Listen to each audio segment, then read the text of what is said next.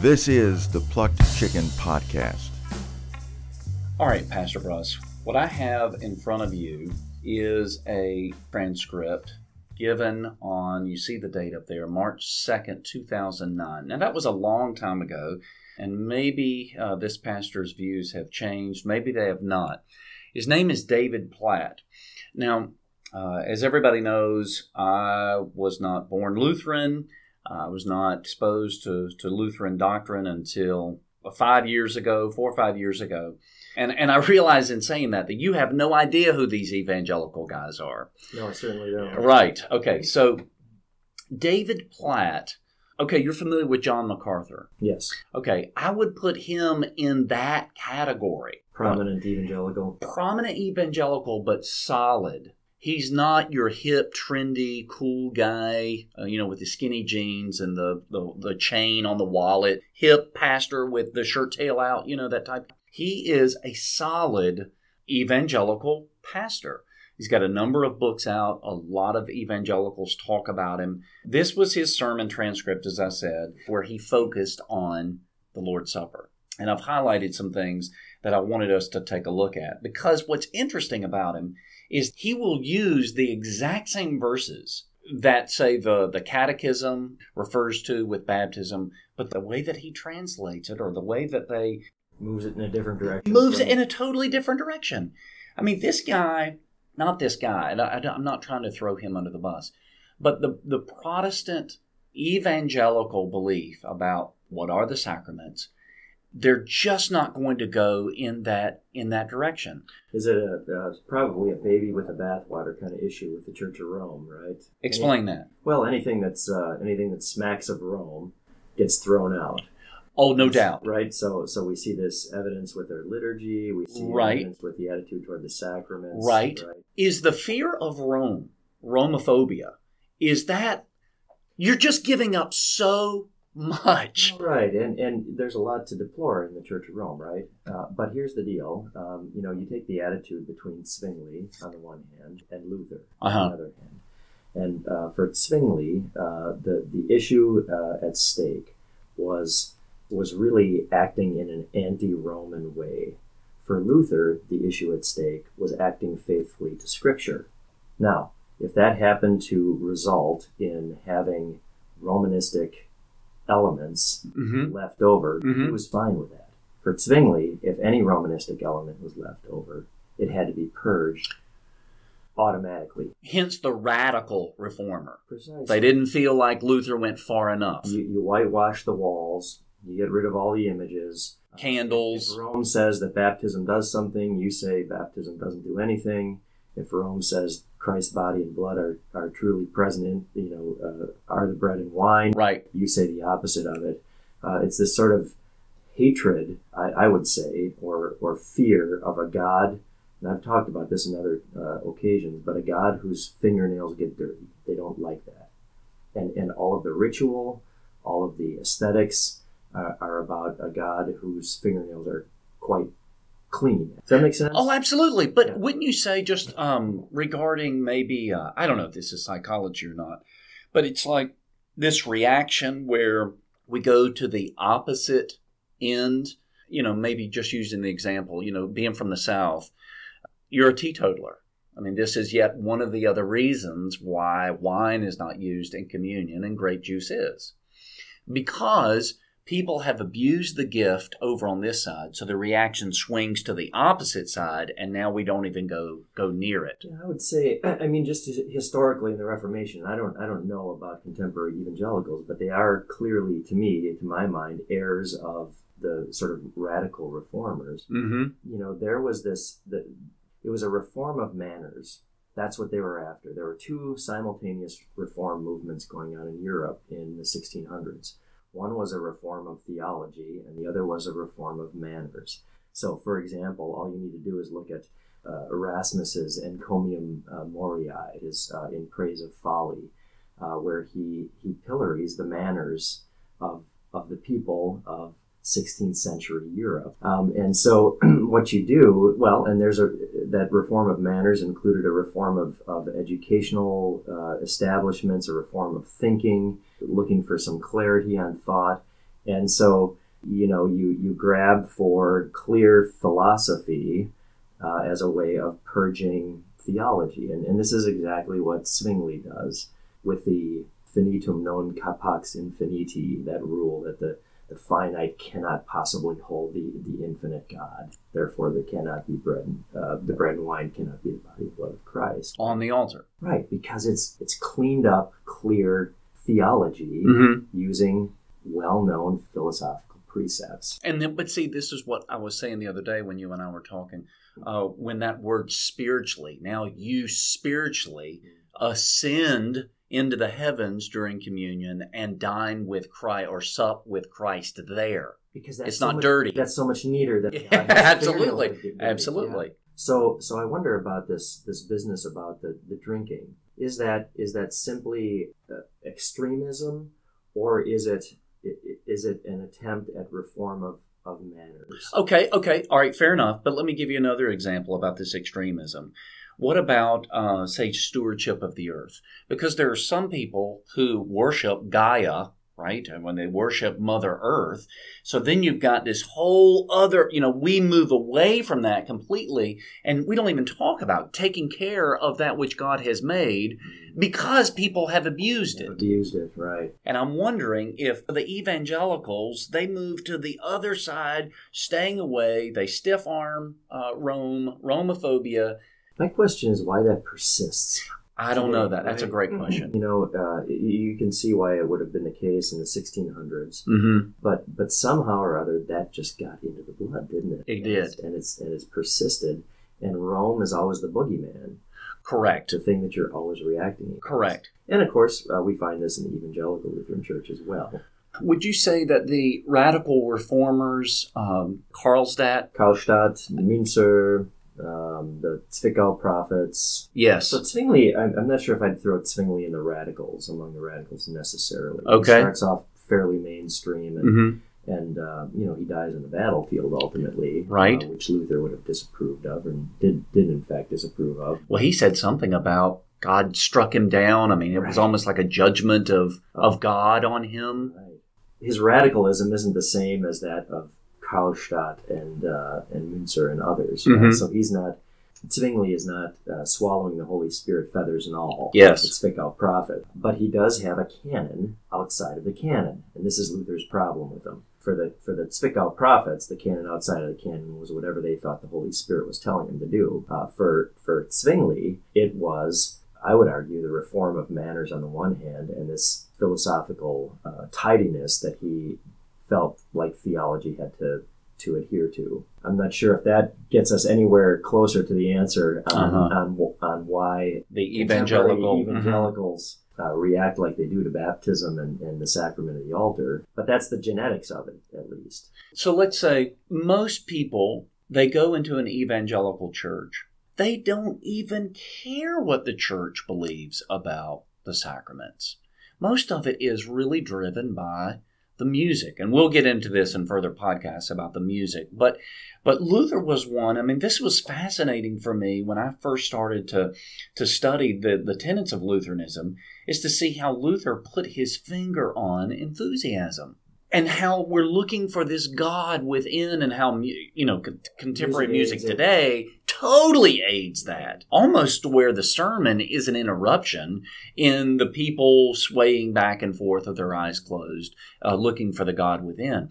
And my point is, it seems that people are satisfied with looking for that God within, as opposed to a God coming to them extra nose outside of them through the sacraments. This is the inveterate situation of human beings, though, as we would recognize it, isn't it? That Adam and Eve's sin was to make themselves in their own moral compass, that they become like gods. Eat this fruit and you'll become like God. Right. Temptation. I think the tragedy of American evangelicalism is that it plays on the disease. It feeds the disease, it uses the disease as its launching pad, and then it feeds it. And what's so horrible about that is there is no devout evangelical who would ever, they cannot see that. They think that they are right in line with what God wants them to do.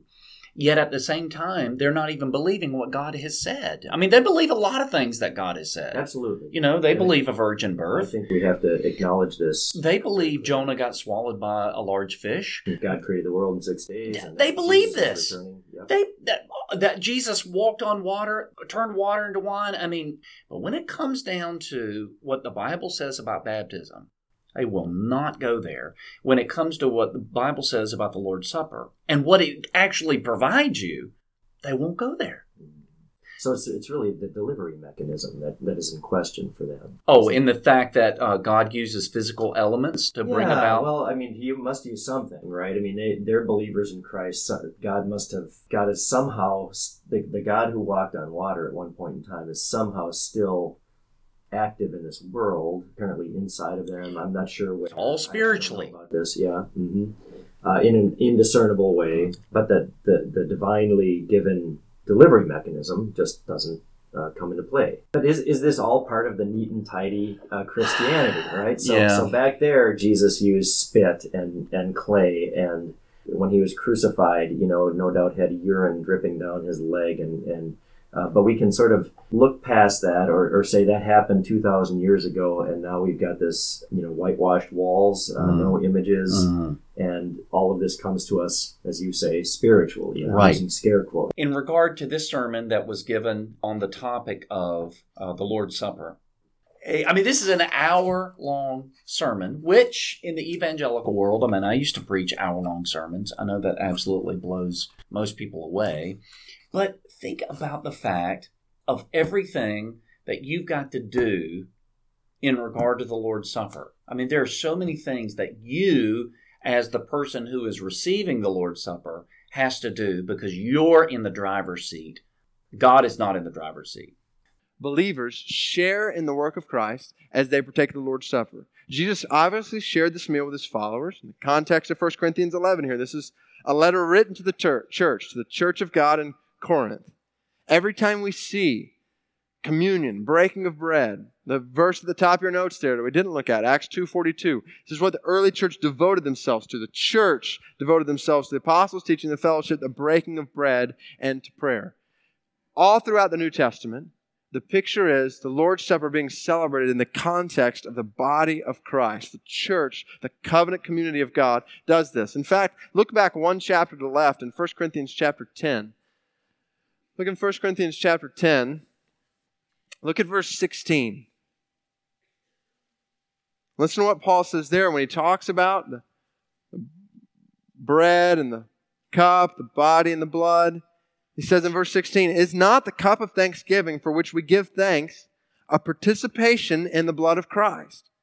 And is not the bread that we break a participation in the body of Christ?" Is the emphasis on the blood of Christ and the body of Christ as opposed to participation? See, this is what the evangelical does. They take the things that are in the minor position, they elevate those to the major, whereas the things that are in the major position, they dumb that down. You might circle, you saw it twice, participation. In verse 16, mentioned twice. That word, koinonia, it's something we share together. It's something we have in common.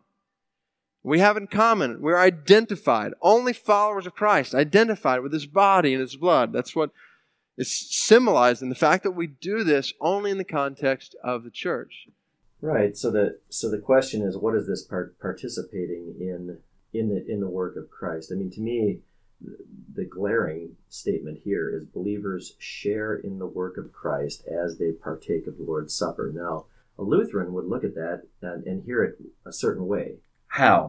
A Lutheran would say, well, of course we share in Christ's work in this sense that it is given to us as a benefit. Now, I'm not sure exactly what, I haven't read enough of this here to see where he's going, but certainly he's not saying this is a continuation or a co-working with Christ. Is that what he's up to? I don't think he goes there. But Okay. see, here's what's amazing. Luther uses these words when he talks about in the formula that we read yesterday together, where he talks about how they use our language, like the difference between the crass sacramentarian versus the crafty sacramentarian. Correct. Yeah. I would say this is the crafty sacramentarian right here.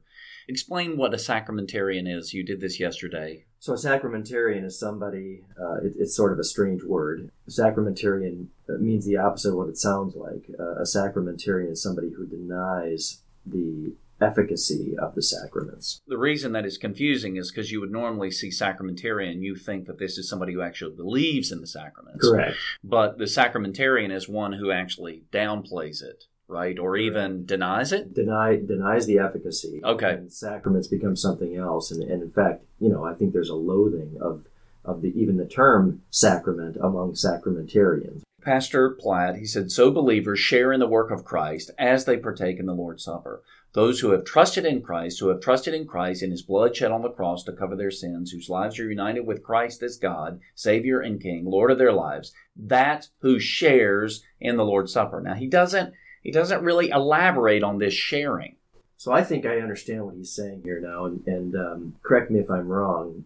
I think what he's saying is that when we participate in the sacrament of the altar, we receive, maybe he's not even saying receiving, that we already have trusted in what Christ has done, and so now we get to do this thing, which is partake of the Lord's Supper. Which is going to eventually, I think, take us back to the key thing for any sacramentarian, and that is the whole remembrance. It's up to you to remember. And this is where we're sharing. We're sharing in some sort of mental, noetic, exactly, spiritual, there it is again, between our ears type thing, rather than what is actually going into our mouth. So he actually trips on his own words. So it is in fact, and we would recognize this as well, it is in fact a sharing in the work of Christ. In other words, the work of Christ comes to us through the sacrament of the altar. And we also believe, teach, and confess with Scripture that only those may receive it worthily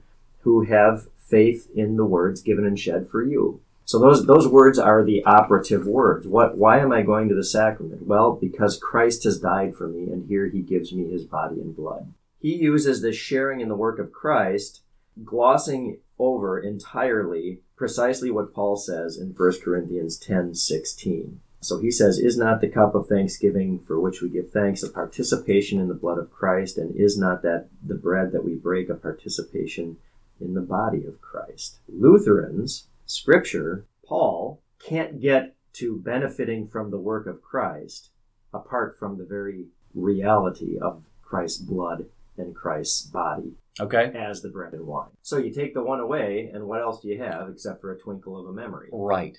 And see, this is one of the things that always, when you talk about remembrance and you talk about a twinkle of a memory, what about the folks that are suffering with Alzheimer's? They can't remember. I mean, so and how perfectly do you have to remember? Yeah. I mean, the bottom line, look at this paragraph right down here where it says, the Lord's Supper, we reflect on any and every area of disobedience in our lives. In the Lord's Supper, we reflect on every area of disobedience in our lives. I would think that is an awful undertaking, which quite honestly can't even be done. Any and every area of disobedience in your life. I mean, what about sins of omission? And sins you're unaware of. In all fairness, though, I would say that we must, as we approach the sacrament of the altar, reflect on our disobedience to God. Because the only reason that we take it is because of our disobedience. We need it because of our disobedience. But wouldn't you say that the Lord's Supper, for the faith that we've been given, we didn't generate this faith, it was given to us, wouldn't you say that the Lord's Supper actually is what God has given us to nourish that faith? Absolutely. It's not a matter of, I see what you're saying, it's not a matter of us doing this obedient thing somehow or other. Right. What, to say that I've already examined all my peccadillo. Right. I recognize I have been disobedient, so now I'm going to be obedient by doing this really easy work. Actually, it's an easy work, isn't it? Receiving the sacrament of the altar. If I can just do that as my act of obedience and not be a good dad, that's cheap grace. Okay, so on the second page there, maybe this goes back to that sharing part in the second full paragraph where he says here, Believers share in the work of Christ as they partake of the Lord's Supper. See, he just kind of mentions it. He doesn't really go into it, but now he's going to talk about unbelievers. Unbelievers who are there in the congregation see the work of Christ as they watch the Lord's Supper. As believers share in the work of Christ as they partake of the Lord's Supper, unbelievers see the work of Christ as they watch the Lord's Supper. Now he's going on here because he's addressing this issue of should unbelievers partake of the Lord's Supper. Unbelievers shouldn't partake of the Lord's Supper. And why not? Because they don't come to it with seeking the forgiveness of sins, which is what God promises there. They don't believe that God forgives sins. They certainly don't believe that He forgives sins through the sacrament. But here, what is the issue? Is it an obedience issue? Is it and how do unbelievers see the work of Christ as they watch the Lord's Supper? I don't know. Paul is very clear about this in 1 Corinthians 11. This is 1 Corinthians 11, verse 26. For as often as you eat this bread and drink the cup, you proclaim the Lord's death until He comes. Mm-hmm. There is a proclamation that occurs through the sacrament of the altar. But if the sacrament of the altar is merely a matter of obedience, mm-hmm. there is no proclamation of the Lord's death until He comes. Well, true. And what's even worse is you've got to do the act of obedience in baptism first before you are obedient in the Lord's Supper. It's amazing how all of these gifts are turned completely on their head. That the gift nature is turned into an obligation. Think about that in terms of what God is like. Instead of being this generous, merciful God who loves to bestow mercy, now we make Him out to be, or not we, evangelicals will make Him out to be this Baal deity that is always demanding more and more of your devotion, more and more of your money, more and more of your, fill in the blank, your obedience. I think that kind of attitude is...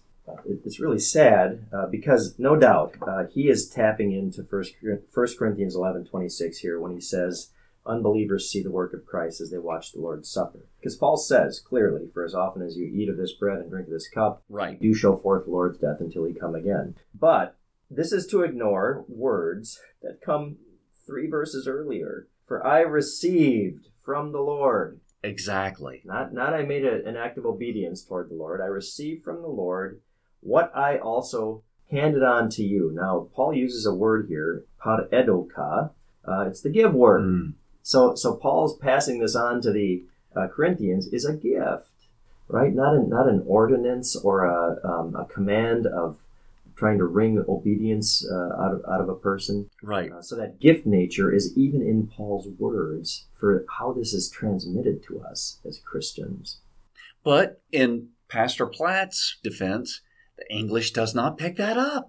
So we even though it says, I receive, but you don't think of it in terms of gift. Right. What I delivered to you, you could deliver, what can you deliver? You can deliver all sorts of things. Sure. Including a command. Exactly. Right. Yeah. So, okay, but notice the next page there at the top. You're exactly right when it says, his reference is 1 Corinthians 11:29. Now watch this.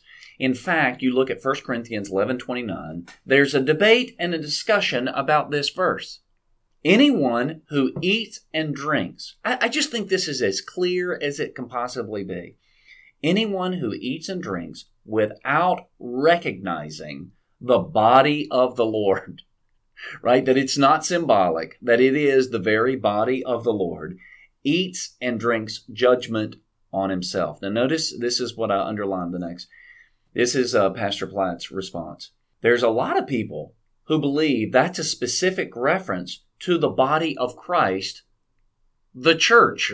That you don't eat this meal without recognizing the body of Christ around you, which is part of what Paul is addressing here in 1 Corinthians 11. And there's a lot of people who believe that's a specific reference to the body of Christ, the church. That you don't eat this meal without recognizing the body of Christ around you, which is part of what Paul is addressing here in 1 Corinthians 11.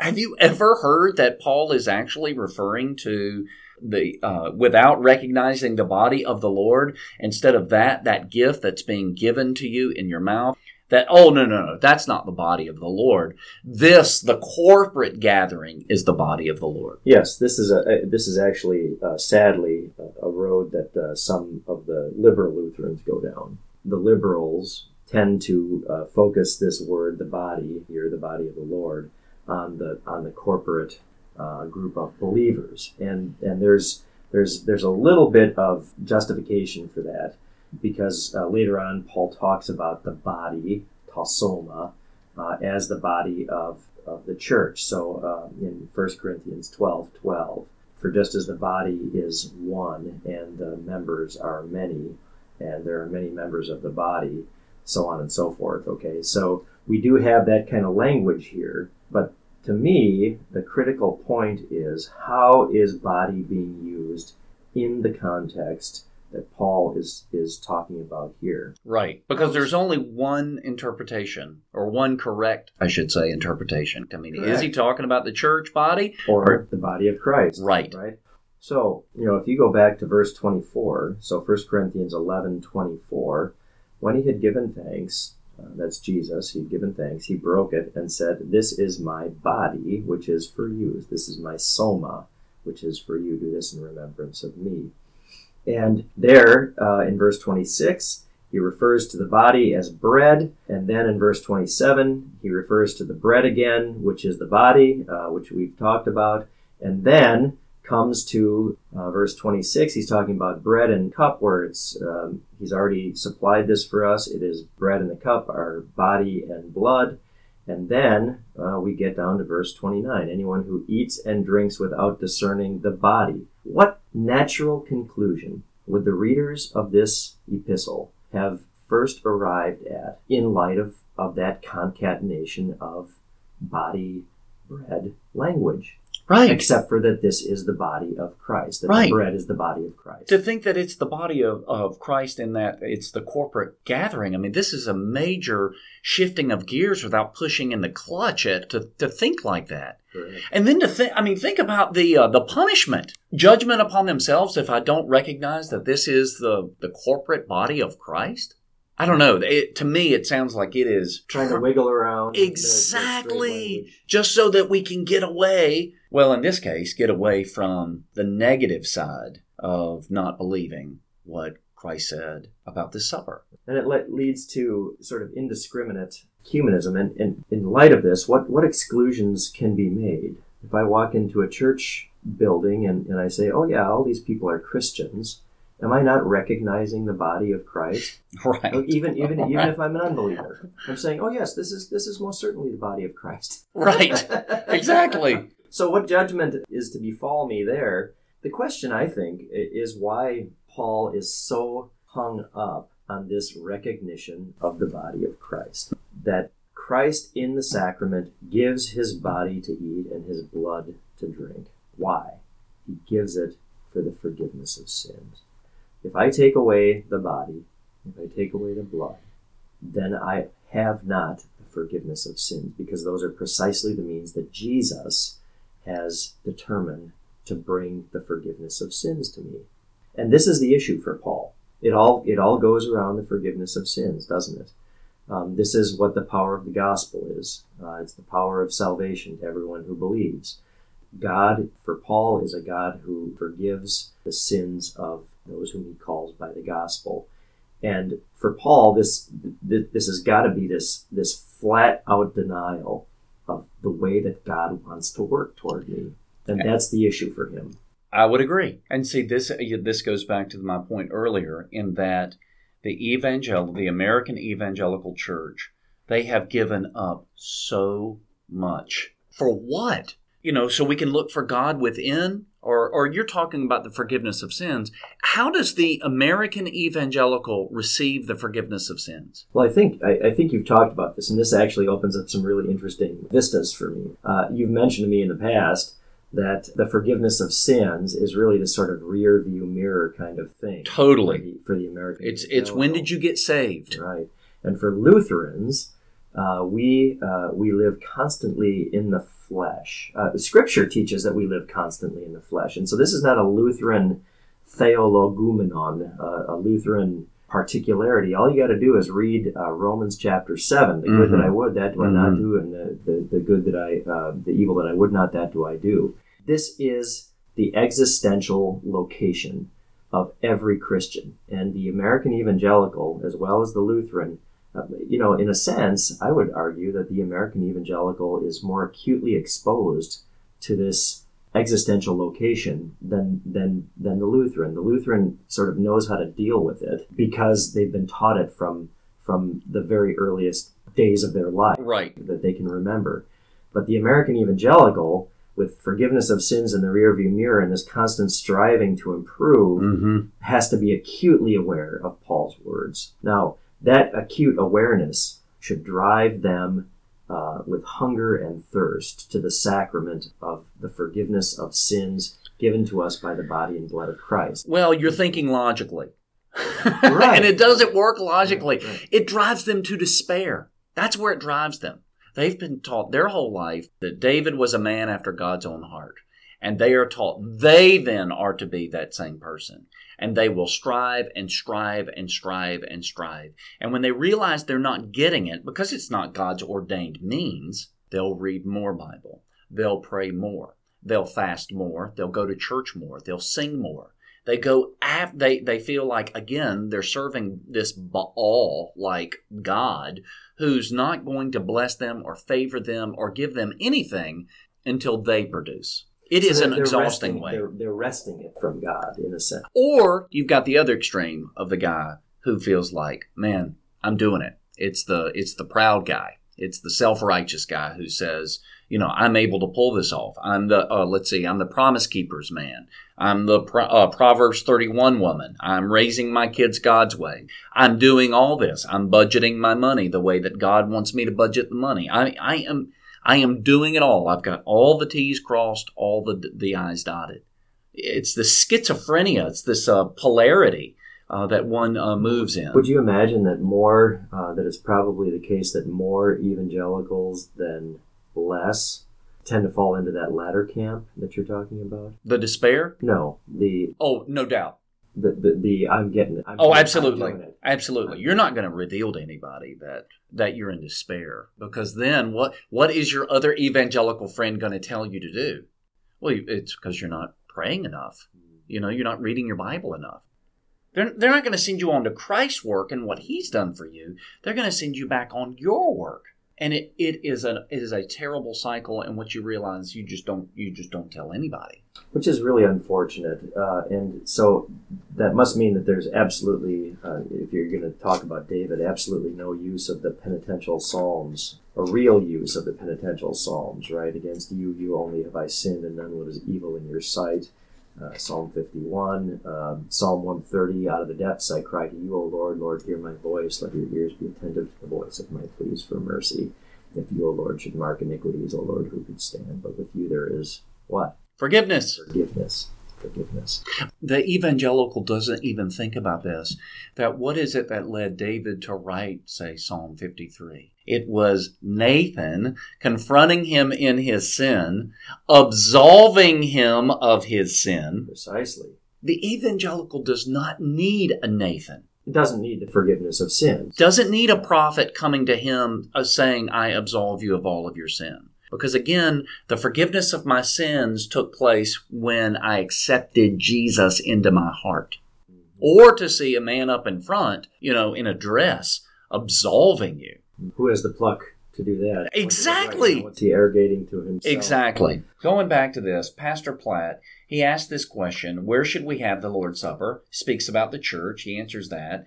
Then he says, when should we have the Lord's Supper? Interestingly enough, he really does look at the verses that talk about how you are supposed to do it in a regular way. Do it often. He talks about how he confesses and repents by saying, we're going to do this more around here. I don't know exactly how we're going to do it more, but we've not observed the Lord's Supper often enough. Well, that's highly commendable. I agree. Taking the apostle, God's word at face value there, and understanding that often means often. So then he moves to how should we understand the Lord's Supper? And then, this is where we're starting to get into the differences. He first starts talking about abuses of Rome. For there is a change of substance that results in salvation. Yeah, you want to pause on transubstantiation? Because I think the evangelicals have a legitimate beef with Rome on this question. And so maybe this is part of the baby with the bathwater business. Okay. Now, as much as Zwingli and company wanted to bring this philosophical purging of doctrine into the church, Rome had a philosophical understanding of what was happening in the sacrament of the altar. And that's where the transubstantiation business comes along. They said that a thing can only be one thing. So a substance can only be one substance. You cannot have fire that is also water. You can't have a hydrogen atom that is also an iron atom. Okay? And this is clearly observed in the natural world. We all know about it. What they maintained on the basis of philosophy was that if you're calling this host that you're holding in your hand the body of Christ, it can't also be bread. Just like iron can't also be hydrogen, fire can't also be water. And this makes perfect sense. And yet, it just runs directly contrary to the words of Scripture. Right. So what they did is they approached this problem with another philosophical answer. And the philosophical answer is, it's really a linguistic answer, that when Jesus says is, he actually means represents. So when he says, this is my body, what we should hear him saying is, this represents my body. Because what we can clearly see is that Jesus has bread in his hand. Well, they're committing the same error as the Church of Rome is. They're shoehorning the Word of God into a philosophic framework that is utterly dependent on philosophy and not the clear Word of God. Now, the Lutheran answer to this question is in 1 Corinthians chapter 10. And he's already talked about this in this sermon. 1 Corinthians 10, verse 16 and 17. The cup of blessing that we bless, is it not a participation in the blood of Christ? Right. So both elements at the exact same time. At the exact same time. And the next verse, the bread that we break, is it not a participation in the body of Christ? Again, both elements at the same time. Yeah, how can this be? We don't know. Exactly. And see, here's where the evangelical messes up. The idea here is the ministerial use of reason versus the magisterial use of reason. And that when it comes to revelation, our reason must submit itself. Evangelical, he does this so many times. And we've already, six-day creation, virgin birth, Jonah. And so reason goes under the revelation. But when it comes to this right here, reason gets elevated above the clear revelation of Scripture. And we say that can't be. Because they detest a God with dirty fingernails. And they prefer a God that they can find within themselves or, quote unquote, spiritually. Which is scary. It is. So you said, early on, there was a philosophic explanation given, which, here's the deal. And are you referring to Thomas Aquinas? Aquinas, right. That's sort of scholastic theology, yeah. Okay. So this is Aristotelianism. Okay. Platonism doesn't have the same exact problem as Aristotle does. It's okay for somebody to have an opinion about how this happens. Even though it's a mystery, we accept it by faith. It was okay for Aquinas to have this opinion about how this mystery takes place. Wasn't the problem when Rome then elevated it to dogma and then anathematized anybody who did not believe what Thomas Aquinas said? Yeah, that's an interesting question. I guess we're free to speculate where Scripture doesn't speak, and there's a recognition of this in Scripture. Or in Lutheran theology. So a really good example of this is what happens to the soul at death. Is there a soul sleep? Or is there an immediate translation of the soul to loving, adoring, obedient worship of God in heaven? This is the big question. Scripture doesn't answer it. And Lutherans are fine with a person who speculates one way or the other, as long as that speculation doesn't run them into a direct contradiction of God's word. Okay, so in a sense, open question. Now, you could look at the whole question of how this can be in the sacrament of the altar, how the body can be bread and how the bread can be body and so on and so forth. You could look at this as a place sort of ripe for speculation. And transubstantiation is one of those places that it would be a speculation on the topic. The problem from the Lutheran perspective and from the scriptural perspective is that their speculation takes them headlong into a confession that directly contradicts what Scripture says. The bread that we bless, is it not a participation in the body of Christ? The cup that we drink, is it not a participation in the blood of Christ? Body and bread are simultaneously present. Blood and wine are simultaneously present. That is the solution. That's the only scriptural solution to the problem of transubstantiation. It was recognized clearly as a major problem, a major unscriptural problem at the time of the Reformation. The answer that the contemporary evangelicals give to the problem of transubstantiation is actually committing the same philosophical error that transubstantiation does. It's a sad, sort of fascinating thing to observe that on this question, evangelicals and Catholics stand closer united. Either does with Lutherans. Yeah, what's fascinating about it is the one that they absolutely stay away from, somehow or another they actually embrace. Yeah. They don't even realize it, but they're embracing the exact same thing. The exact same error. How can that not be seen and understood by them? Well, because it's a purging. Let's go back to where we started. You had said, reaction over reaction. Mm-hmm. Isn't it enough in the mind of somebody who opposes one thing to assert the opposite of it, that therein lies the victory in their mind? And so no matter how you got there, it doesn't matter. If your account makes sense to you and it's an assertion of the opposite of what the other party is saying, all's well and good. You won, right? Mm-hmm. I think that's what's going on. That must be what's going on.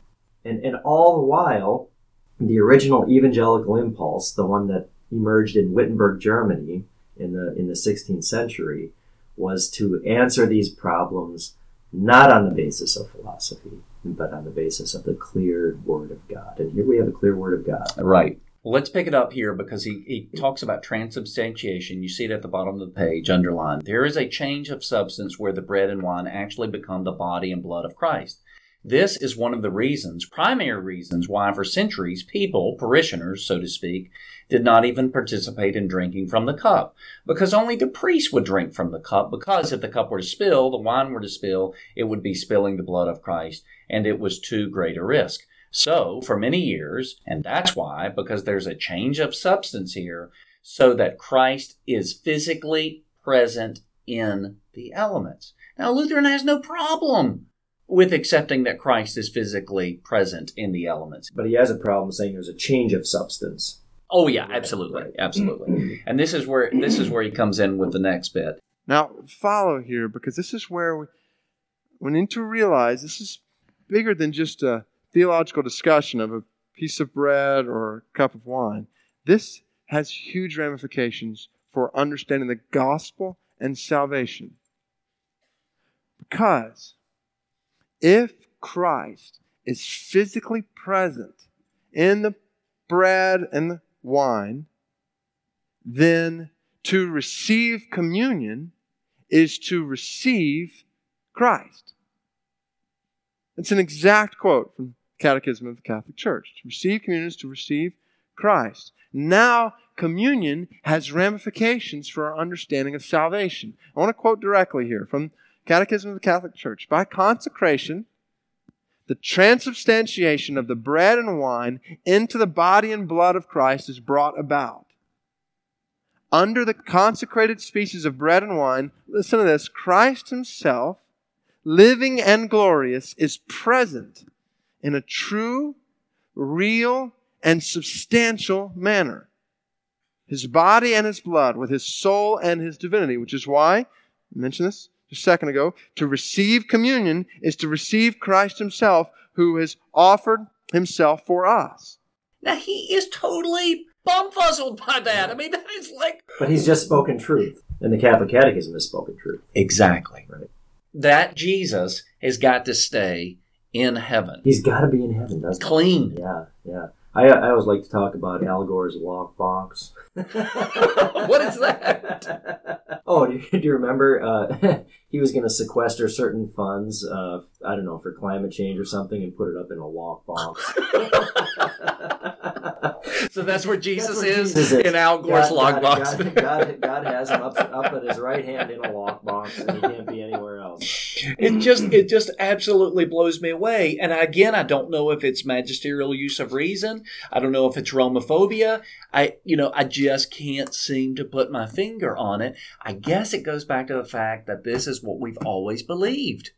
And we just can't come off of that. But I would say, Pastor Bruss, and this is what is exciting, there are so many people who are investigating this, the people who are even listening to this podcast. There are people who are listening, they're thinking through these things, they're studying the scriptures. They're saying that none of this, this evangelical, sacramentarian, stay away from the sacraments, they're saying that it's not true, that God all this time has had these wonderful gifts available for them. And to the person who is in despair, this is gospel, as it is. It is the most beautiful thing ever. And the thing is that we aren't making this up. And hopefully what people have heard is that this is straight out of the scriptures, and that you have to do mental gymnastics to deny what the scriptures say about these very things. This is our comfort in life and death. Amen. I want to continue on with Pastor Platt. Now, communion has ramifications for our understanding of salvation. I want to quote directly here from the Catechism of the Catholic Church. By consecration, the transubstantiation of the bread and wine into the body and blood of Christ is brought about. That is not the Lutheran perspective at all. Or scriptural. Right? Right. Under the consecrated species of bread and wine, listen to this. This is what the pastor says. Listen to this. Christ himself, living and glorious, is present in a true, real, and substantial manner. His body and his blood, with his soul and his divinity, which is why to receive communion is to receive Christ himself, or who has offered himself for us. This is absolutely true. That's amazing. Yeah, it is amazing. So the Catholics, once they get past the transubstantiation and the sacrifice of the Mass, those two things, they know what they handle, bread and wine. If they were to ask the priest, what are you putting into my hands? He would say, this is the body of Christ. If a Lutheran said to their pastor, what are you putting into my hands or in my mouth? Well, we say it for every person. This is the true body of Christ. Exactly. He is still blown away. I don't know if he's blown away, but he's certainly trying to communicate to his audience, that congregation, which, by the way, there's 2,000. He said that there was 2,000 people there in this congregation hearing this. So this is a large evangelical church. So here's what happens. He's still quoting from the Catholics. When we take communion with the body and blood of Christ, listen to this, increases one's union with the Lord, forgives his venial sins, and preserves him from grave sins. Let me read that one more time. I mean, he's blown away by this. I want to quote directly here from Catechism of the Catholic Church. By consecration, the transubstantiation of the bread and wine into the body and blood of Christ is brought about. Under the consecrated species of bread and wine, listen to this, Christ himself, living and glorious, is present in a true, real, and substantial manner. His body and his blood, with his soul and his divinity, which is why, I mentioned this just a second ago, to receive communion is to receive Christ himself, who has offered himself for us.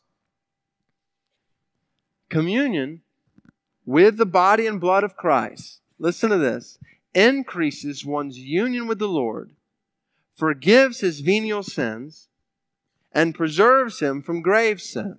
It's unbelievable to be taken aback by that, isn't it? Exactly. Even though it's the exact words of Christ. Which is poured out for you for the remission of all of your sins. Yeah. So again, Pastor Platt says, take the meal, receive Christ, and obtain forgiveness. There is forgiveness that is obtained in the receiving of Christ in communion, which is why, as a sacrifice, the Eucharist is offered in reparation for the sins of the living and the dead, to obtain spiritual and temporal benefits from God.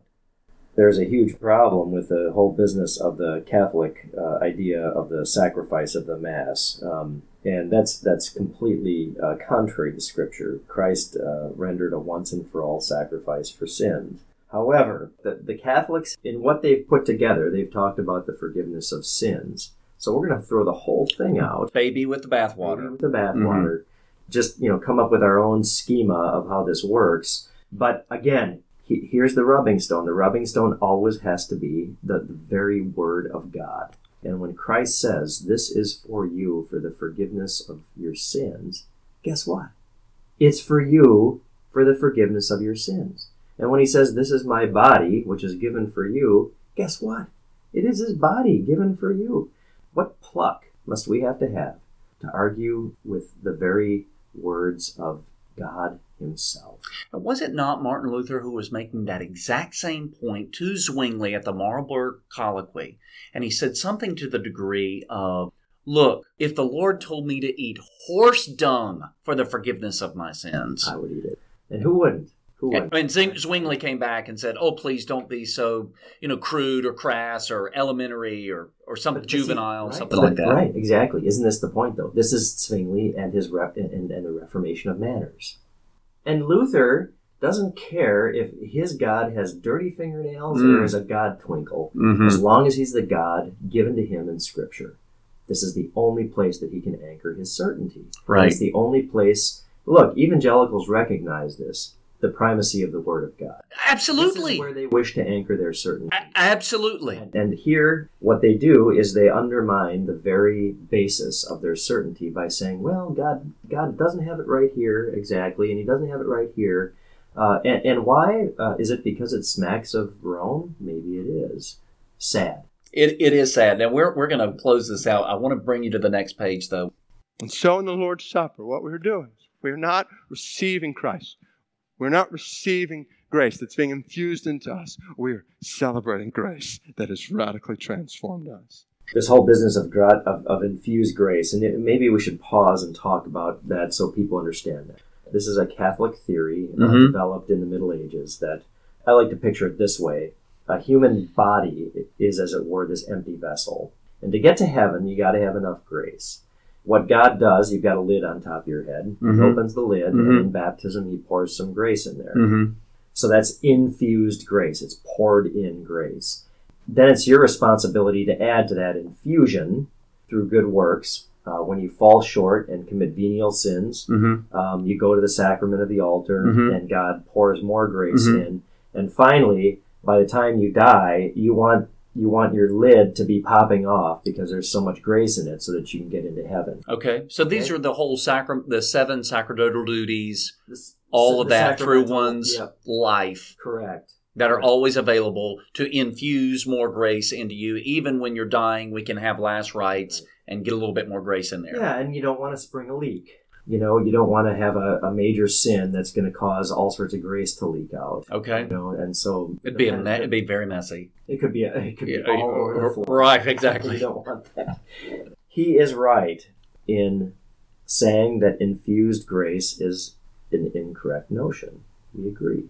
Scripture doesn't teach about grace as being this infusion, that you have to have enough to get to heaven. Grace is God's undeserved favor toward us in Christ. But receiving Christ in the Lord's Supper, we're going to throw that out too? Right. But also to say that we're not receiving grace in the Lord's Supper, that is one to say that when God comes to you and says, this is for you for the forgiveness of sins, that this is not God's undeserved favor toward you. Totally. It is. Is there grace in the sacrament of the altar? Absolutely. Is it given to you? Absolutely. Is it infused? No. That's just a theory. And it's an anti-scriptural theory. But if grace is God's undeserved favor toward you, then certainly the sacrament of the altar brings grace to you. Well, and you preached a sermon just a couple weeks ago about how whenever Jesus shows up, this is what he's bringing. Salvation. He's bringing forgiveness. This is who he is. So if he's showing up at church, which he says, I promise to be there if 2 or 3 are gathered, then this is what he's offering. Right. Not an instruction book on a holier life. Although, we should be quick to note that a Christian does owe God a holy life. We're not saying that. We're not antinomians. We're not against God's law. The Christian does owe God a holy life and his neighbor a holy life. But Jesus doesn't show up to give us moral instruction. All right, so let's move on to this next paragraph, because this is what I think you're just going to come out of your skin when you read this. Oh, my God. So in the Lord's Supper, what we're doing is we're not receiving Christ. We're not receiving grace that's being infused into us. And so what we've just talked about is the fact that, there is no grace being infused, but that doesn't mean there's not being grace being given and being offered. And we've obviously said, if he says this is my body and this is my blood, you are receiving Christ. And so the problem is for the evangelical, when we say receiving Christ, see, the Lutheran hears it through his mouth. Right. The evangelical receives Christ into his heart. Right. So there's only one time you receive Christ. Exactly. Or maybe many times. Well, and that's the rear view mirror factor, right? Okay, so notice this. He says, we are celebrating grace that has radically transformed us. This is a biblical understanding, a symbolic meal that reflects salvation. There is no indication in Scripture, whether it's in the Gospels, in John 6, or in the letters here, that his body and his blood are physically present. Even in the context of Luke 22, which we read a moment ago, when he says, this is my body and this is my blood, that word, used many times in the New Testament, is translated represents. This represents my body, represents my blood. No indication in Scripture, whether it's in the Gospels and John 6 and the letters here, that his body and his blood are physically present. Even in the context of Luke 22, which we read a moment ago. When he says, this is my body, or this is my blood. That word, used many times in the New Testament, translated, represents. This represents my body, represents my blood. I cannot even wrap my head around that. I know. See, this is why this podcast is developed. It's to take all this evangelical schlock and put it before you so that you can respond. 2,000 people just heard him say that, and who knows how many online. I'm flabbergasted, actually, and saddened that somebody could take such clear words of Scripture and turn them into the opposite of what they say. The clear opposite. It's just absolutely mind-blowing. Astonishing. But you got to keep that God clean, no dirt under his fingernails. He can't be coming to you any other way than spiritually. So we're gonna change the very words. I spoke earlier about how respected Pastor Platt is. He's a John MacArthur-esque. He's in that camp. But then to say, this is like Greek 101. Exactly. Yeah, let's back up and talk a little bit about this. In Greek, the verb for be is superfluous. For example, the best way to say, so my name is John. If I wanted to say I am John, in Greek, the best way to say that, the most sort of efficient way to say that is I, John. And everybody would know what I was saying. I would say ego Ioannis. I don't have to say ego me Ioannis. I don't have to use the verb for be. So when the verb for be, some form of is, shows up, it means something. There's no obligation to use it. Now, Jesus here, in every one of the recordings of the words of institution, always uses the verb, the be verb. Okay, so tu ta esti ta somamu. This is my body. And what you need to do, as you read that in English to get the full force of what Jesus is saying, put it in italics or in capital letters. This is my body. This is my blood. It's emphatic. But why in the world is it emphatic? Why in the world is he drawing attention to that word? If what he actually means to say is this represents my body, this represents my blood, it befuddles the mind. We would never, ever speak this way. We know this. This is common human parlance, unless we were lying. If we were in the courtroom stand, I did not kill that woman. Well, If I'm lying, I'm going to emphasize this. Dare we say that the Lord Jesus, in his last will and testament, was lying by using the word esti? Hoc est corpus meum. This is my body. Which were the words of Scripture, are the words of Scripture. So for them, how he's landed here is just... I was shocked. Yeah. Because, as we pointed out, 10 pages... This is 12 font. This is an hour sermon. He goes into depth and so many other things. And then to throw that in, it's like he's just towing the party line. Right. And the argumentation getting there was so poor. It's appealing, but poor. But notice, speaking of the argumentation. Straw man. The straw man is the Church of Rome. And you attack the words of Scripture by attacking the Church of Rome, which is unfortunate. That's it. That is. And I'll just notice this next paragraph. And this is the common refutation. When I was struggling through the Lord's Supper, and I spent months and months, it's sad that it took me that long, but I had to unlearn what I had learned. Mm-hmm. And so for me, it took months. And once I did that and started to actually accept the words of Scripture and believe them, magisterial reason gets put in its proper place, to the ministerial, all of that. This was a common refutation that I heard when I was talking to even elders at my evangelical church. And this is what Pastor Platt says. Same way, Jesus would use pictures. And I'm the door, I'm the vine, I'm the light. It's a representation of a much deeper reality, a glorious reality. And he's saying this is my body. When his body is right there in front of him. This is my blood, when his blood is in his veins.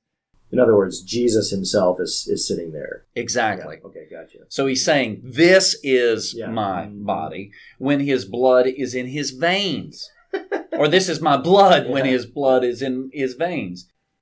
There's no indication in Scripture that in order to obtain the benefits of Christ, that we need to eat and drink of something that physically is transformed into his body and blood, where he is, in the language that's used, sacrificed over and over and over again. I hope everybody listening to this understands that this is a straw man argument. Yeah, it's setting up something that is it's a distraction away from the truth. Right. It's like they're fooled because they hear this fallacy. They are fooled into rejecting the Lord's gifts. Correct. And His Word. Sadly. Picture is there's a sacrifice that is once for all, and in the Lord's Supper we celebrate that sacrifice. And the bread represents a body. The cup represents blood. Symbolic meal that reflects salvation. What we are doing today in the Lord's Supper is not being done to earn salvation. To which we would agree with that. 100%. It's being done to celebrate salvation. That's what we're seeing in Scripture. And that last statement, it's being done to celebrate salvation, is no doubt part of what happens in the sacrament. We do, as often as you eat this bread and drink this cup, you do show forth the Lord's death until He comes again. That is celebrating salvation. But Paul doesn't say do this in order to celebrate the Lord's salvation. Paul says do this eis aphesin hamartion, for the forgiveness of sins. This is the goal of the sacrament of the altar. The forgiveness of sins. And he does this predicated upon the fact that the thing that you eat and the thing that you drink is his body and blood. Amen. You've been listening to the Plucked Chicken Podcast with your hosts, Pastors John Bruss and Devin Kerns. To discover more, go to thepluckedchicken.com or stjohnlcmstopeka.org.